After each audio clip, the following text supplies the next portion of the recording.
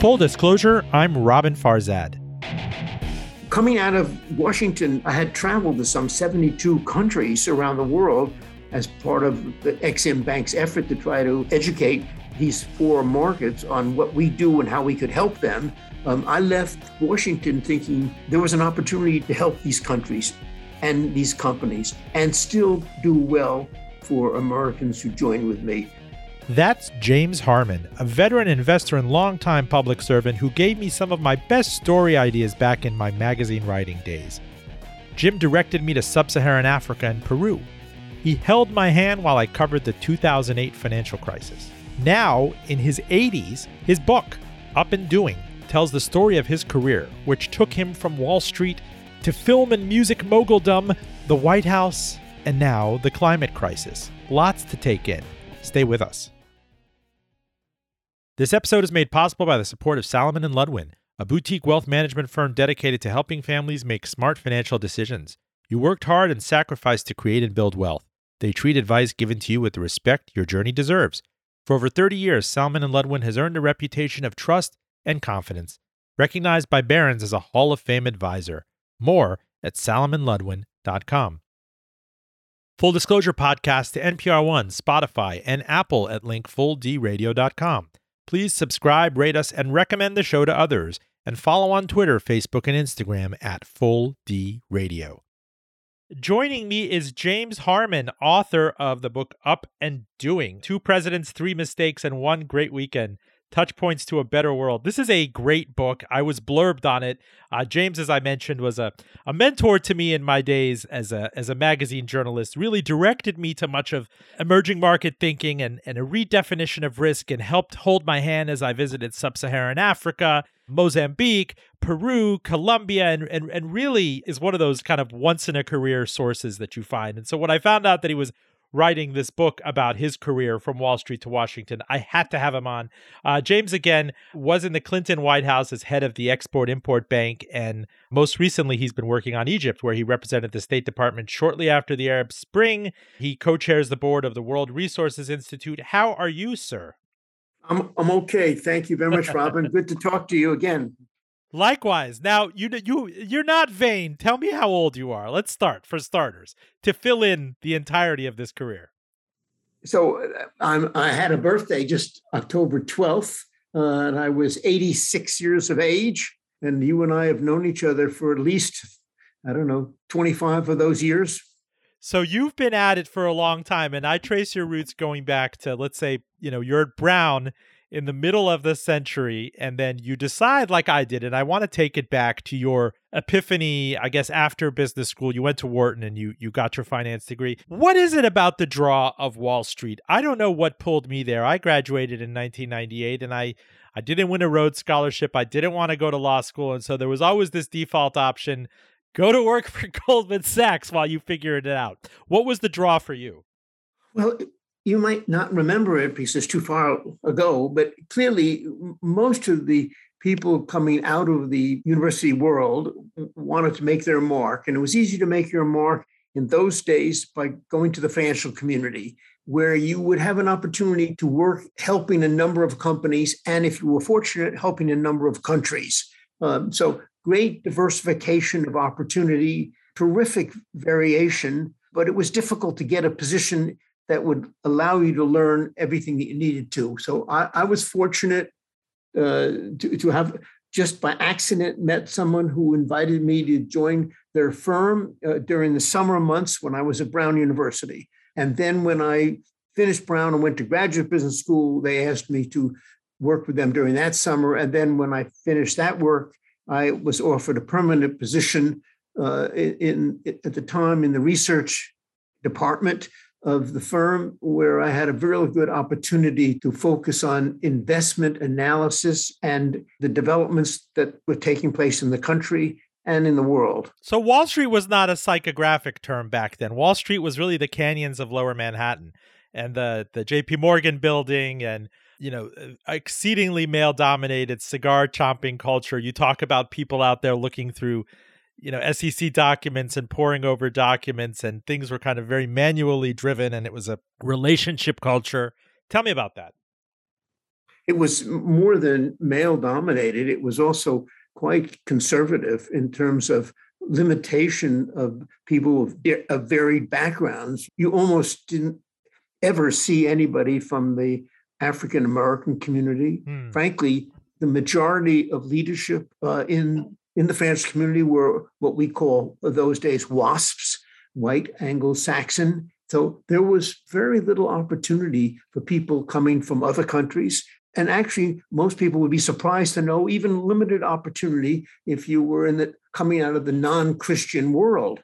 So this was a conservative community, generally, no women, no minority members, but it had a domination of the capital raising world, and that gave a great power to that group.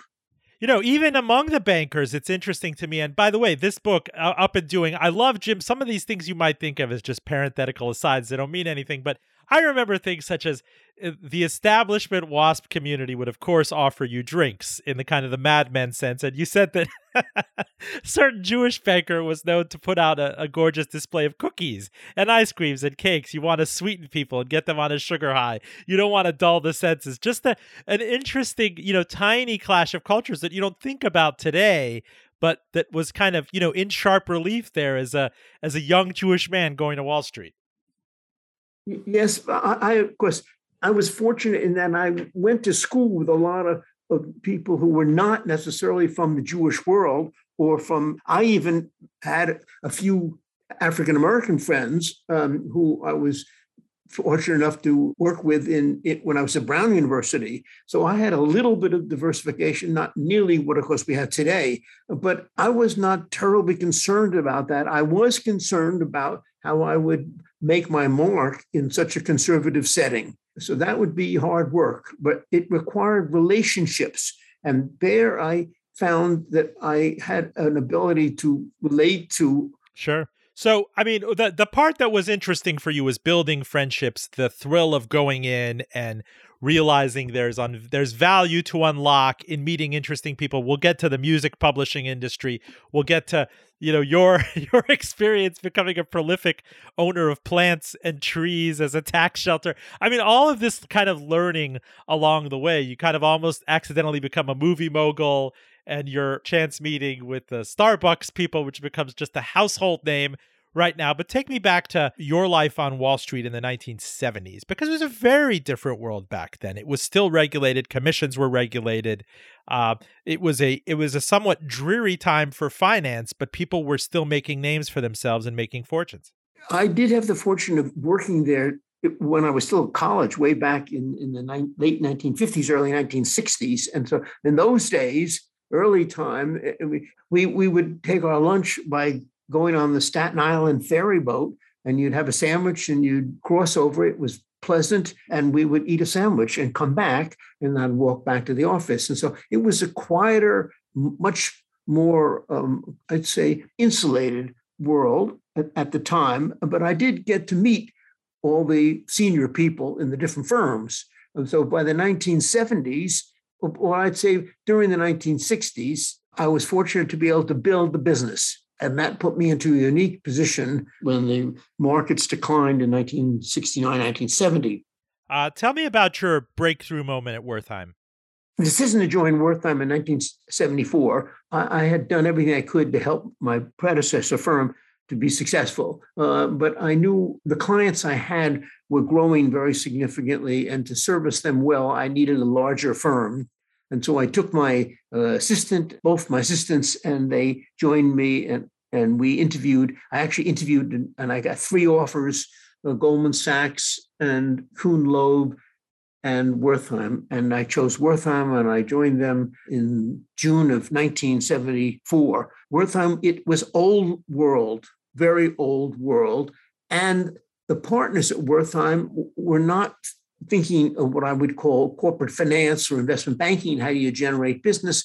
They were mostly thinking about employing their own capital. so that they could grow their own capital. So that was different than what I had done the prior 15 years. I had been working to build client relationships to service those companies, to help them grow and to generate fee income that would be recurring. I was building a traditional investment banking business. And in the cases of the partners at Wertheim, they were merchant bankers by background, employing the family capital, which was significant in most cases, and looking for investment opportunities. So it wasn't a perfect fit, but they appreciated the fact that I brought clients to the firm, and that was very important to the firm. And as part of that, we would have opportunities to invest in some businesses like we did later on in the music publishing and other areas. So I did generate opportunities for the partners to invest in, but we grew the investment banking business, which amounts to the agency business as opposed to the principal business. So we were adding revenue every year from 1974 on. And in that way, I actually met certain relationships in Europe, which allowed me to take advantage of the historic relationships that Wertheim had in several countries in Europe and build corporate finance business through those relationships. You know, you talk about in the book the experience with the crash of '87, and many things happened to you in the '80s. I'll talk about the music business and the music publishing and the film business, but you know, these veterans of Wall Street have these 1987 war stories. It was a 22% decline in one day. That just doesn't happen often. I mean, 2008 was horrific. And what we saw with Lehman Brothers and everything leading to the spring of 2009. But to have all this stuff reduced in one day, you know, good 7 years into the 1980s bull market, a lot of firms failed. A lot of people lost their shirts. And it required a certain institutional memory and staying power that wasn't all that common on Wall Street then. Well, it was a particularly difficult time. We had just done a major transaction in which we had sold 50% of our firm, Wertheim, to the British Schroders, one of the leading merchant banks in the UK. And literally within the year, slightly over a year, the crash came. And it was a day that I will always remember because I was driving up to Brown University for a series of meetings that I would have as I was active at the university then. And on that particular day, I was following almost moment by moment the market as recorded on the radio. We didn't have iPhones in those days, and so the radio reported the market decline. But I, of course, was stopping every 10 miles to call the office to check and see how. And in those days, you didn't have an iPhone with you, so you had to go on a payphone and find a phone, call the office to find out how we're doing. And it was a painful day. I thought a lot about not going to the meeting at Brown, but by then I was halfway up somewhere near New London when I really realized this was a giant crash. And no one understood what was taking place. They just knew that markets were tumbling. It was a panic. Was that telling us that we would have a very serious economic decline? What did it all mean? And trying to talk to my associates in the trading department and talk to my colleagues in corporate finance and finding out on the phone, literally, without people would appreciate, without having an iPhone, you're on a payphone in some gas station off New England Highway heading towards Providence. Kept on thinking, this is not so smart of me. I should turn around right now, go right back and try to get myself into New York. It would take me 2 hours. By then, I'm not sure I could get anything done by that time. So I basically had to work off the phone, driving up. And when I first walked into the meeting, someone said to me, "You look like you've been through a difficult time." And I remember them saying, you lost your normal coloring. I thought, boy, I'm sure that's true because this was a tough recording. Well, my question when reading that is, you had interactions with Warren Buffett. You were reading him in the 1970s and 1980s. I mean, he was a star back then. Was there any part of you that he says, "I become greedy when others are fearful, and the best time to invest," I mean, quoting Rothschild, right, is when there's blood on the streets? It's much easier said than done. I mean, in theory, that sounds great. You always seem to get vindicated. Indeed, the crash of '87 was erased from the charts effectively within a couple of years. Right now, it's not even a blip if you look back at the crash of 87. But was any part of you with your investing experience going back into the 60s and 70s saying, this is opportunity. We have to marshal our cross-Atlantic resources and maybe buy a firm or buy bonds or buy assets. The Reagan Fed is not going to allow us to go back to the Depression. That's correct. It's a little easier to have the courage to buy if you had done a liquidity event in the prior year or two. So if you had created some liquidity for yourself. If you raised cash, if you had money on the sidelines, if you had dry powder, that's what it is. Yes, if you had, so it's easy for Warren Buffett to make that statement. And I was in a fortunate position because we had sensed that this was a difficult moment and that prices had moved up. I had lived through 1969 and the 1970s. And so I didn't want to go through that again. So by 1987, we had all done reasonably well, nothing like the 1990s. Sure. But I did have enough dry powder, but I wanted to understand what was happening. Was this purely technology? Was this just a panic in the market, or was there something behind it that was more significant in indicating that the economy was about to turn or something? So you don't jump right in until you figure out what's caused this decline. And then, of course, the decline would ultimately be as much as 33%. And that's a big decline over a very short period of time. So you think a lot about when you make your first reinvestments into the market. Full disclosure, I'm Robin Farzad. You're listening to James Harmon. He is the author of the new book, Up and Doing, 2 Presidents, 3 Mistakes, and One Great Weekend Touchpoints to a Better World. His book is about his career, his reflections, his learnings over several decades, traversing the path from Wall Street to Washington, where he was head of the Export-Import Bank. He's now helping lead investment in Egypt, good decade after the Arab Spring. There are some anecdotes which I just love in this book. Almost Forrest Gump-like. Wertheim, you're introduced, 30 years ago to Howard Schultz and this tiny little company, Starbucks, right? Right. So I had a young, bright, very capable man who was followed just the very early stages of Starbucks, where they had 3 stores, and he was convinced that it has an interesting potential. So he kept on talking to me about that. I frankly thought it, like a lot of other small companies just beginning, what's so special about his coffee that would lead to anything like that? But he did persuade me that I should visit with them out there because they were about to do initial public offering, and that they were trying to decide who would lead that public offering. Through the relationship I had with my young assistant and his own following of it, I decided to go out and visit Starbucks. And I was in London at the time when he told me we had to make a presentation. They had prepared for something. I flew back from London to Seattle, and I met with Howard at that time. Howard was a very good salesman. Howard Schultz, the founder of Starbucks, which had opened 50 years ago in 1971 and was ready by 1992 for an initial public offering.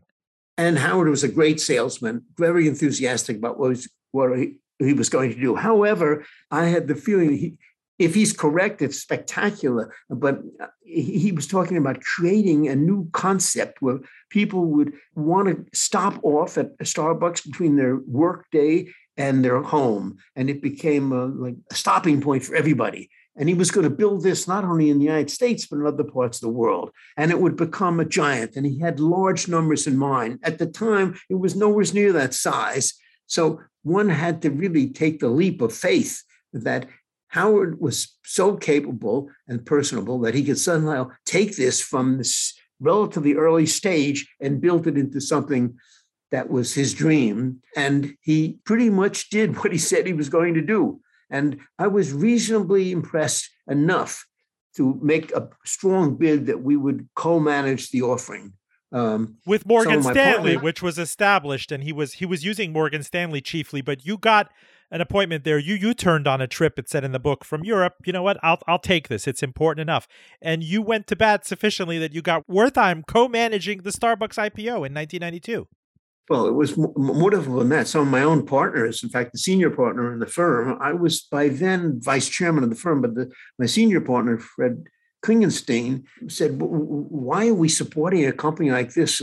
It's early stage, and the multiple of earnings that they're proposing is in the 20s. And he said he wouldn't invest his family money in that. And I said to him, Fred, lots of people are going to invest it. I would invest in it. I think this man has got the idea that could possibly change the world of drinking coffee. And that, of course, few of my partners didn't believe it. I mean, it was a McDonald's type disruption to the world of retail and commercial real estate and everything. And just to give everybody an indication, 1992 is when Starbucks IPO'd. It had 165 stores.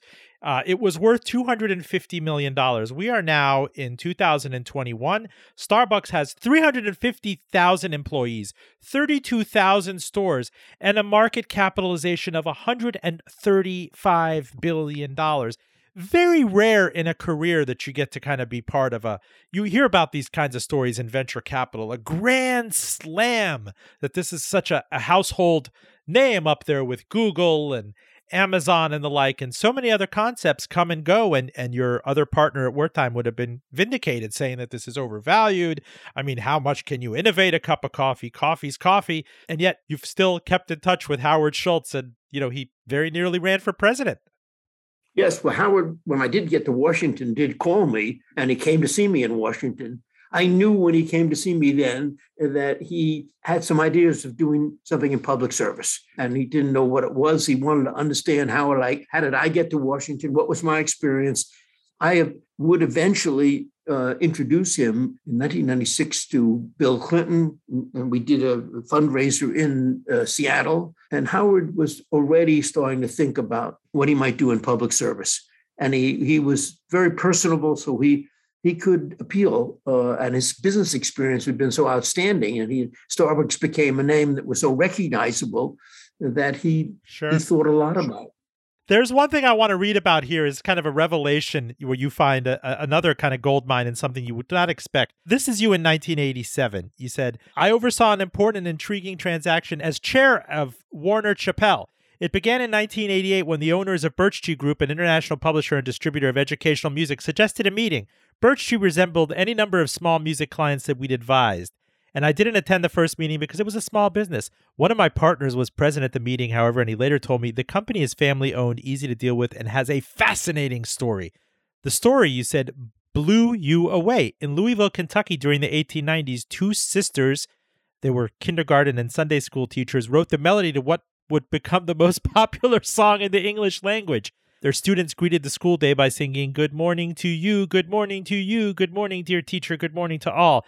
Believing that songs were an important part of a child's education, the sisters published Good Morning in Songs for Children, 1893, which they promoted that year at Chicago's World Fair, and for which they secured a copyright. The students at Louisville Experimental Kindergarten School innovated with that melody, singing Happy Vacation to You, Goodbye to You, and the famous Happy Birthday variant, which took off in popularity across the country.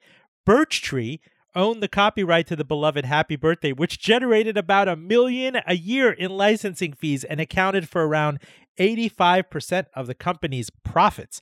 I love how you shared this story and that you found a value and recurring value in an otherwise, I mean, how many people on the street would have told you that Happy Birthday pays off royalties? Yes, of course, I was amazed at the time that Happy Birthday was not already in what we call the public domain, and that is that you could still buy the song. One of the fascinating things to me about the music publishing business, which a lot of people still do see, is that an individual or a company could own the song. You could own Happy Birthday. And that surprised me, and I kept on checking with counsel over and over again. Yes, it was still something you could buy, and you would be able to get royalty income. And there was a mechanism which people estimated the amount of times Happy Birthday is played or any song is played, and you get your share of those royalties. So it was an eye-opener for most of us. And it became a continuous success, of course, but that most people even today don't realize you could buy a song. If you wanted to give your bride a song, you could buy I Love Paris, or you could buy Well, some it's other. interesting in that the NFT stuff has come around right now, and you find non-fungible tokens and the ability in this world to monetize something and turn it into a currency, and even scenes or cartoons or memes. The fact that this market in 2021 has kind of gone wild with that, but I love that the seed of the idea with you. I mean, you were learning this in practice, in trade, as a Wall Street practitioner in the 80s. Yes, if we had just, once we bought Chappell Music, which was the leading independent music publishing company in the world, if I had really held that and not done anything else, I would be extremely wealthy today. And that somewhat reflects the fact that interest rates have come down so far that anything with a continuous source of revenue, any income like royalties on songs, valuable. would be very increasingly valuable. And that's something we never saw, the interest rates coming down that far and staying down. But even then, what happens is you have other investors and they all want to realize the gain, and we could make 10 times our investment within a period of a year and a half. People wanted to take the gain. And so we executed it and we sold it to Warner Communications then. And it was a very big success for them. We bought Happy Birthday when it became available for some $18 million. I mean, it was a spectacular buy. Full disclosure, stay with us. This show podcasts to NPR One, Spotify, and Apple Podcasts at link fulldradio.com. Please subscribe, rate us, and recommend the show to friends, family, loved ones, everyone you can think of. We're also on the air, on the LP air in Northern Virginia and D.C. on WERA 96.7 FM. We are down in Asheville, North Carolina on WPVM 103.7, and all the way across the country in Ventura, California on KPPQ 104.1 FM. Holler if you too would like us on your air. If you're just joining us, we're talking to James Harmon. He's former head of the Export-Import Bank and the founder of the Caravel Fund. His book, which drops this autumn, is Up and Doing: Two Presidents, Three Mistakes, and One Great Weekend Touchpoints to a Better World. I love how Jim kind of holds our hands through this random walk down Wall Street and into Washington, and still being active and irascible as an octogenarian. I got to ask you, Jim, you are vulnerable in this book and you share that your sad moment of your career that you wish people wouldn't talk about, but you did expand upon in this book, is your experience with Ames and Ames Zare. And it's very interesting to me because it's completely in the ash heap of retail history. I mean, we know right now Walmart, Target, and Amazon, and even Kmart, Sears as an afterthought. It's pretty much close to liquidation. But back in the late 80s, Ames, which was a kind of conservatively run New England company by a family, you ended up as non-executive chair. One of the founding brothers had terminal cancer and approached you to do this. And it was number 4. And Sam Walton, the founder of Walmart, even took a look at it. And this could have changed the course of retail history. But when you were there as chair, you allowed the company to acquire Zare, which was a much more unwieldy retail presence. It solidified Ames's number 4 position, but it also put it on a glide path to bankruptcy and kind of at the turn of the century liquidation. Tell us the value in going back and telling that story, because if I were to measure your career, it would have been just a tiny footnote, but you spilled quite a bit of ink about it. So first of all, I still remember it as a terribly painful period of time.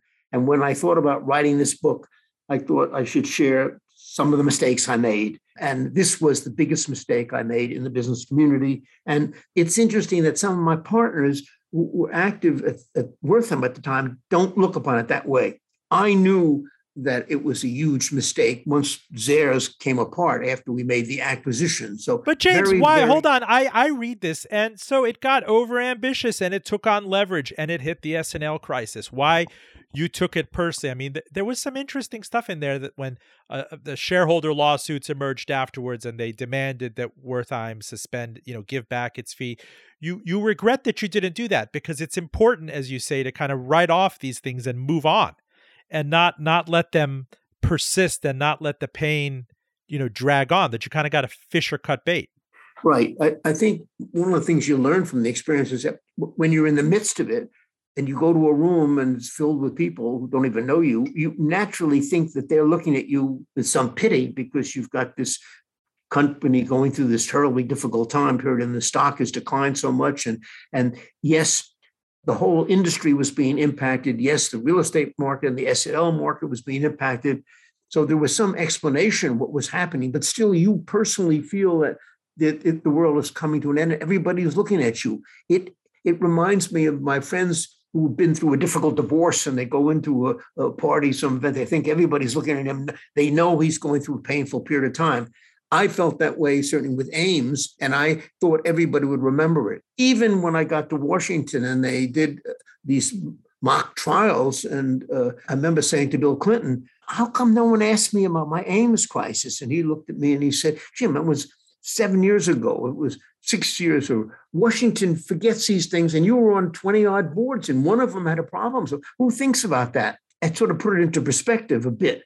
But still, when I came time to write this book, it stayed in my mind as a mistake that I made. I was doing a favor for the dying chair. He asked me to serve as chair, acting chair. I took it on, and we had this opportunity to make the acquisition. I thought it was a very smart acquisition. It proved to be not a good acquisition. At a time when the rest of the industry was suffering and real estate was coming apart, we struggled, and a lot of people lost money who owned shares in the company. So very difficult time. Very quickly, before we move on to Washington, Jim, tell us about your kind of accidental experience as a movie mogul. Was it at Orion Pictures? I found it very interesting that there were slow, staid companies with interesting assets and intellectual property and creatives. But you write in this book that it's a glamorous business, but one that doesn't make a lot of money, and there's a lot of frustration along the way. Right. It is a very glamorous business. Most of my friends, most people in the finance community loved to be on the board of a motion picture company. There were all sorts of perks that you had. For one thing, every new release from any of the motion picture studios, you could get in advance. So you were seeing films before anybody else was seeing them. You could show them to your friends. You could do all sorts of things. So glamorous business.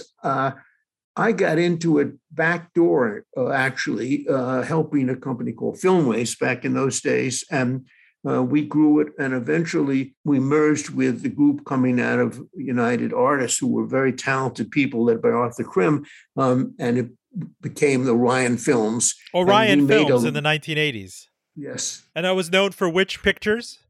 A lot of films. For example, Amadeus, which we won a number of awards for.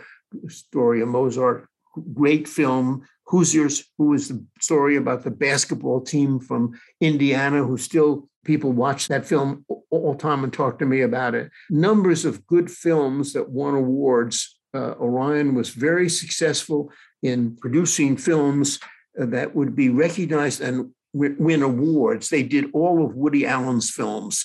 We never made a lot of money on Woody Allen's films, but we loved to watch them, and everybody loved to see them. So we were an example of a high-quality management team making very good films that just didn't make money, enough money, that is, to produce the kind of value creation for the shareholders. And so eventually we would have to move out of the business, but we never lost money on it, but we had much more artistic success than we had financial success. I want to illustrate for our readers by way of transition that you were an active Democratic fundraiser and activist in Manhattan, and you helped David Dinkins greatly get elected. I believe it was in 1990, the city's first black mayor. And that put you really on the radar of the Clinton administration that took office in early 1993. You are feeling you're kind of winding down your Wall Street duties. You did everything you wanted to do as a kind of a principal, an agent, and a chairman, and a film mogul, and an underwriter, and an asset manager, and whatnot. And you get the fateful call in 1997 from Al Gore after Clinton is reelected in 1996. You're thinking you're going to be tapped for Commerce Secretary. Instead, tell us what happened.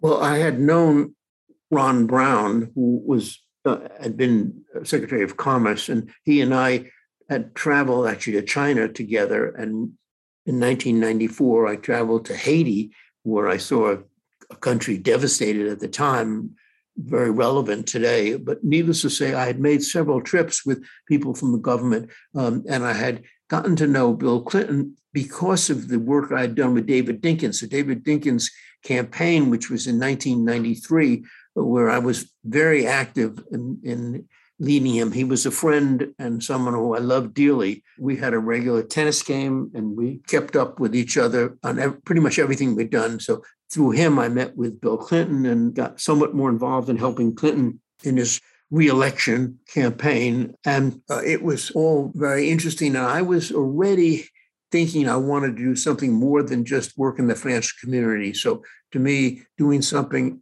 had David Dinkins been elected mayor in 1993, I probably would have stayed in New York as the deputy mayor for economic affairs or development. I think I would have stayed here. But tell us about the call. Tell us about the Al Gore call, because I find it interesting in the book. You didn't even know if you had an email in 1997.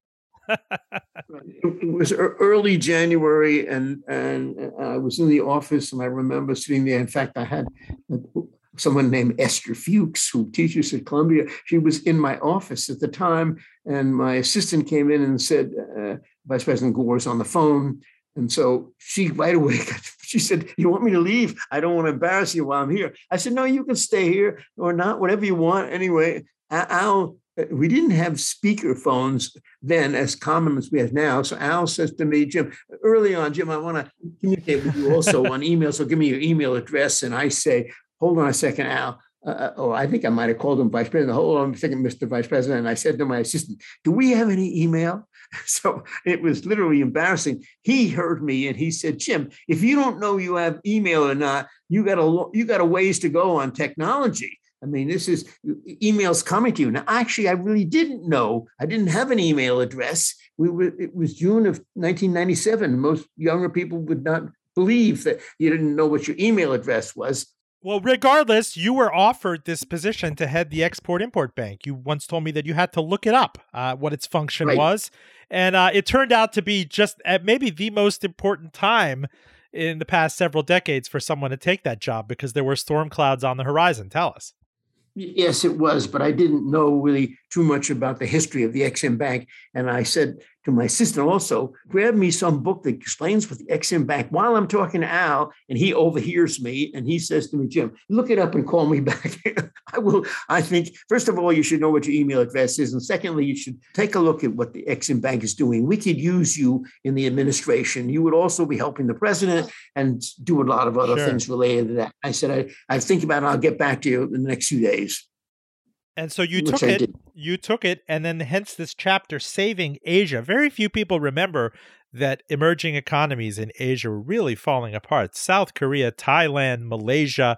It was a depression, and it was a contagion roughly 24 years ago. And you started in that baptism by fire.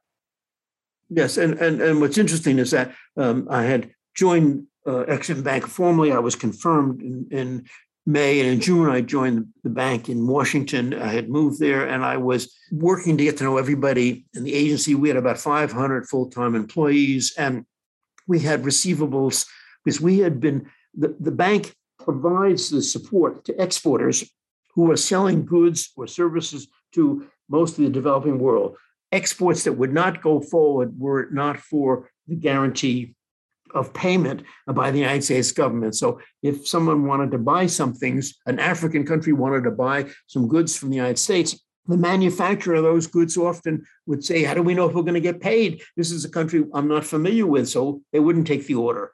I had seen that a little bit in my work over the prior 30 years, where we had turned down orders that we had gotten from countries we didn't know anything about, or the company we didn't know about it. So the role of the Ex-Im Bank in supporting exports that would not go forward were it not for the United States company guarantee was an important role. And the Ex-Im Bank played a very vital role in job creation in the United States, because to get this business to sell products and services to the developing world, which was growing, was very important for the U.S. manufacturers and service providers. And they couldn't have gotten it done without the Ex-Im Bank. So it was an important moment, an important agency at that time for supporting U.S. manufacturers. And I could see right away that we could do a lot more with the bank than had been done. It was clear to me that was an opportunity to build the Export-Import Bank to something quite a bit larger and different than what it was in 1993. Full disclosure, I'm Robin Farzad. You're listening to James Harmon. The book is Up and Doing: Two Presidents, Three Mistakes, and One Great Weekend Touchpoints to a Better World. I want you to take me to the late 90s when Hillary Clinton, and you're in the Clinton administration, urges you to go visit Africa and that experience in Ghana. Tell us about it.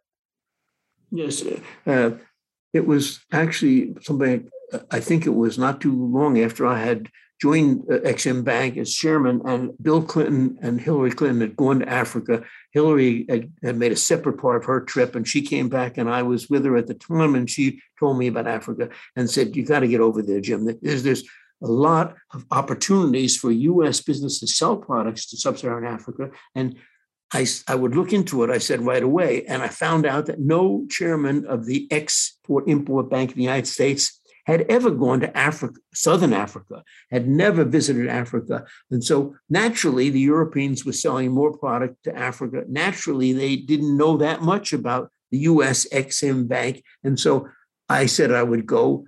She pushed me, but I could see after doing a little homework that this was a trip I should make. I did make that trip shortly after her. And so you find yourself in Accra, and you're getting a tour of a woman-led fishing village on the ocean. And tell us about the epiphany there.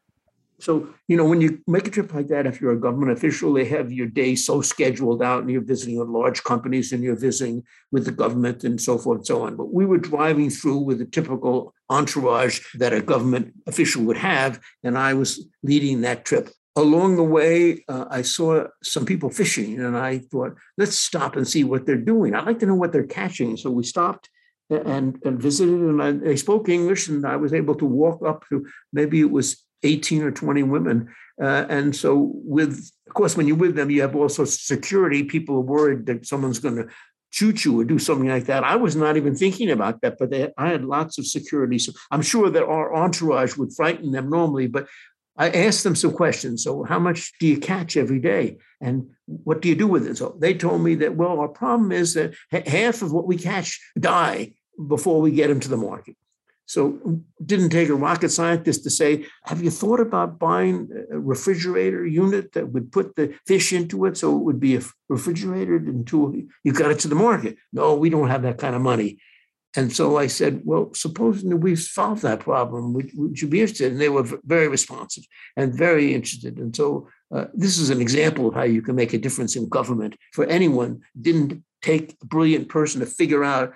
We had to just find a way to get them refrigerated units. And so we immediately contacted my colleagues back in Washington, and then got to the right people. And we were able to provide them with a refrigerator that would, maybe it's even 2 units, not large. They could put the fish into it and bring it to the market. That would quadruple, if not 5-fold increase in their So this is capital formation. This is the real aha moment for you, because you thought it was just a grant. You thought it was a public relations opportunity, but they paid back the loan and then some. Yes. When you're in that kind of position, right away, I want to cut interest rates. Why do I want to charge them so high interest? They're struggling small business of women, no less, who I would love to support. And so, but there are some requirements that we have in an agency like that, where you have an agreement even among other countries as to what you can do with your interest rates. Anyway, we found a way to help them, and they paid it back. And they did well, and they built a business, which was very nice. But there were a number of other experiences like that I saw all over the world, where the U.S. could help small businesses to grow. That meant we were helping job creation in some of the most troubled and poor countries of the world. And it didn't take a lot of effort to get them refrigerated units. Now, this lesson, and I've written about it before for Business Week, where I profiled you, is you took that in your act after the Clinton administration. You didn't stay with the Export-Import Bank after George W. Bush comes to office in 2001. You open up the Caravel Fund, which invests in these frontier markets, these markets that you think nobody wants to touch with a 10-foot pole, the likes of Peru, the Philippines, Ghana, which has become a prominent frontier market. These are really emerging markets on the bleeding edge but after all, I mean, South Korea, which is now close to being a developed market, was a very troubled emerging market just decades ago, was a tiny frontier market 40, 50 years ago. Every major country is a frontier country in its economic development.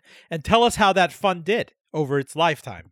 So we coming out of Washington and I had traveled to some 72 countries around the world as part of the Exim Bank's effort to try to educate these four markets on what we do and how we could help them.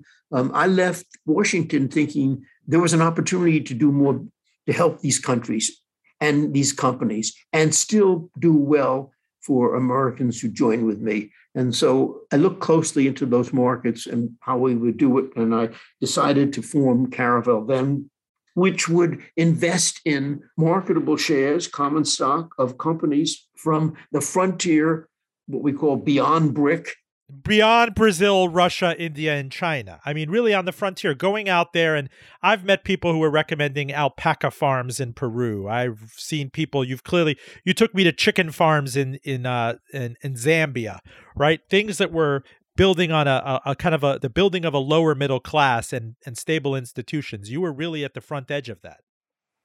Yes. So I saw enormous growth potential in the developing world. It was a fraction then of the global GDP, but it was growing at a good rate. And I focused a bit more, as you said, on beyond BRIC to the smaller countries. And I first focused on Africa. But from there, we did focus on Latin America and on Asia, but not in the large BRIC countries. And we found lots of very good companies that were growing, doing good work, and opportunities to invest. But not many people from the U.S. financial community were interested in investing in so-called high-risk frontier countries. But what you taught me was that over the long run, and there's a tremendous amount of volatility in the short run and the medium term, that these things kind of approximate, you get a good risk-adjusted investment return. I mean, your fund, the Caravel Fund, over its lifetime performed what? The Caravel Fund was successful between 2004, when we started actively building the Caravel Fund, and 2018, when I by then decided to work on the Egyptian matter. We showed investors a return, a compounded annual return of slightly better than 10%. So in all the ups and downs, and all the currency moves, and with all the risk and all, it was a very good investment over that 14-year period. I know this is a little inside baseball, but as you know, I'm fascinated by emerging market investing. And the late Jack Bogle, who was a mentor, the modern, founder of the index fund, is synonymous with Vanguard, and that strategy has been really vindicated. Be the markets, don't try to beat the markets. He doesn't believe that you need to invest in emerging markets. He believes that an S&P 500, the 500 most prominent companies in the United States, with multinationals such as Coca-Cola and Procter & Gamble and John Deere, that's even better. You get the transparency and the liquidity as opposed to having to pay a person to go abroad and to shift to local currencies and to make sure that businesses are legit. And this is kind of, the Bogleheads believe that you don't really need to build a better mousetrap. You would disagree.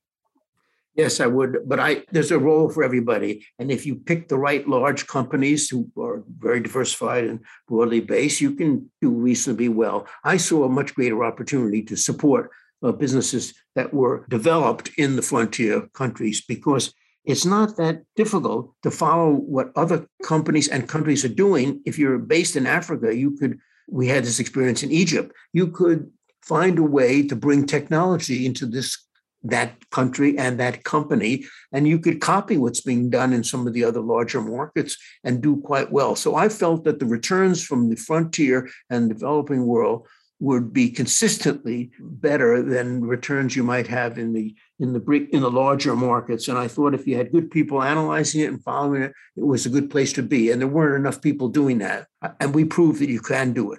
Jim, in the few minutes we have left, I'd love for you to tell us about your experience following the Caravel Fund in 2018 as chair of the Egyptian American Enterprise Fund. This is a private corporation seeded by U.S. government funds to promote the development of the private sector in Egypt. Isn't this initially controversial because a military leader came to power in Sisi after, Hosni Mubarak was sacked 10 years ago in 2011, the dictator then. But Morsi, was it Mohamed Morsi? He himself was sacked in something that was a democratically elected person who was put there. But the controversy there is that we are backing a person who helped oust a democratically elected leader. even though Egypt is by all measures right now very stable under El-Sisi, who's claimed that there's freedom of speech, but he has activists arrested as in the war on terror. What say you? First of all, I think what I write about our experience in Egypt is the most important part of the book. Yes, it's important to see that I was a builder of businesses and that you can make a difference, whether it's in smaller businesses in Africa or is building the World Resources Institute.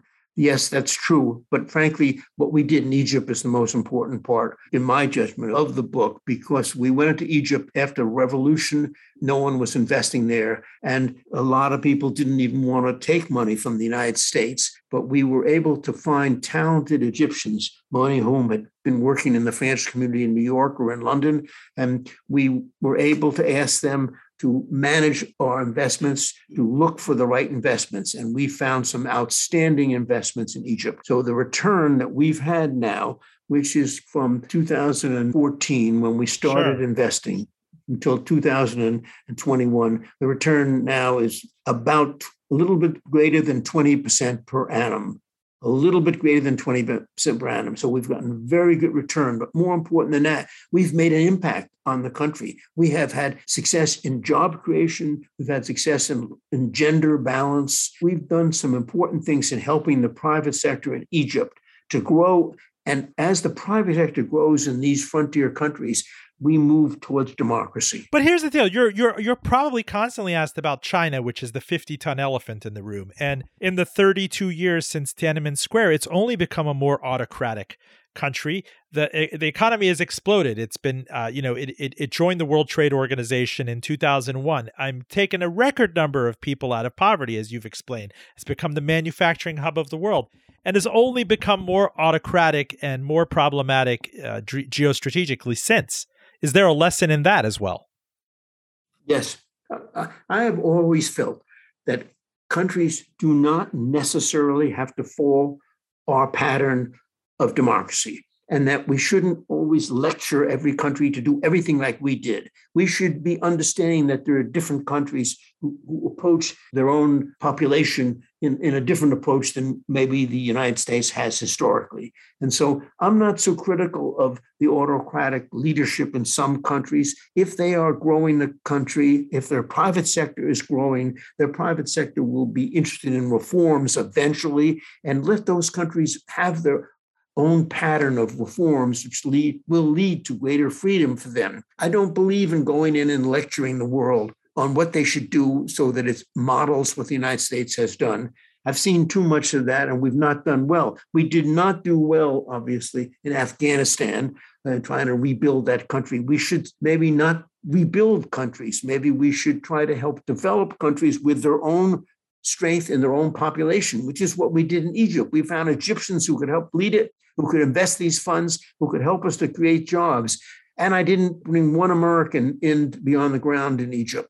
They were all Egyptians. That was the key to our success in Egypt over the last 8 years, using Egyptians to help build their private sector and helping them to show good returns, but also helping to make reforms. And our impact report, which was brilliantly done, in my judgment, our second one was only 6 months, tells the story of what we've done in those countries. And that concept of enterprise funds helping the private sector grow in a country like Egypt should be modeled, and we should do it into sub-Saharan Africa. We should do it in Central America. We can use that model without taking a great deal of risk, without costing the taxpayer much funds, and it can help these countries to grow and maybe even stop the kind of rush immigration to the United States. Maybe by growing their private sector, they will be successful enough to create their own jobs. That's what we did in Egypt. And the model in Egypt should be applied to other parts of the world.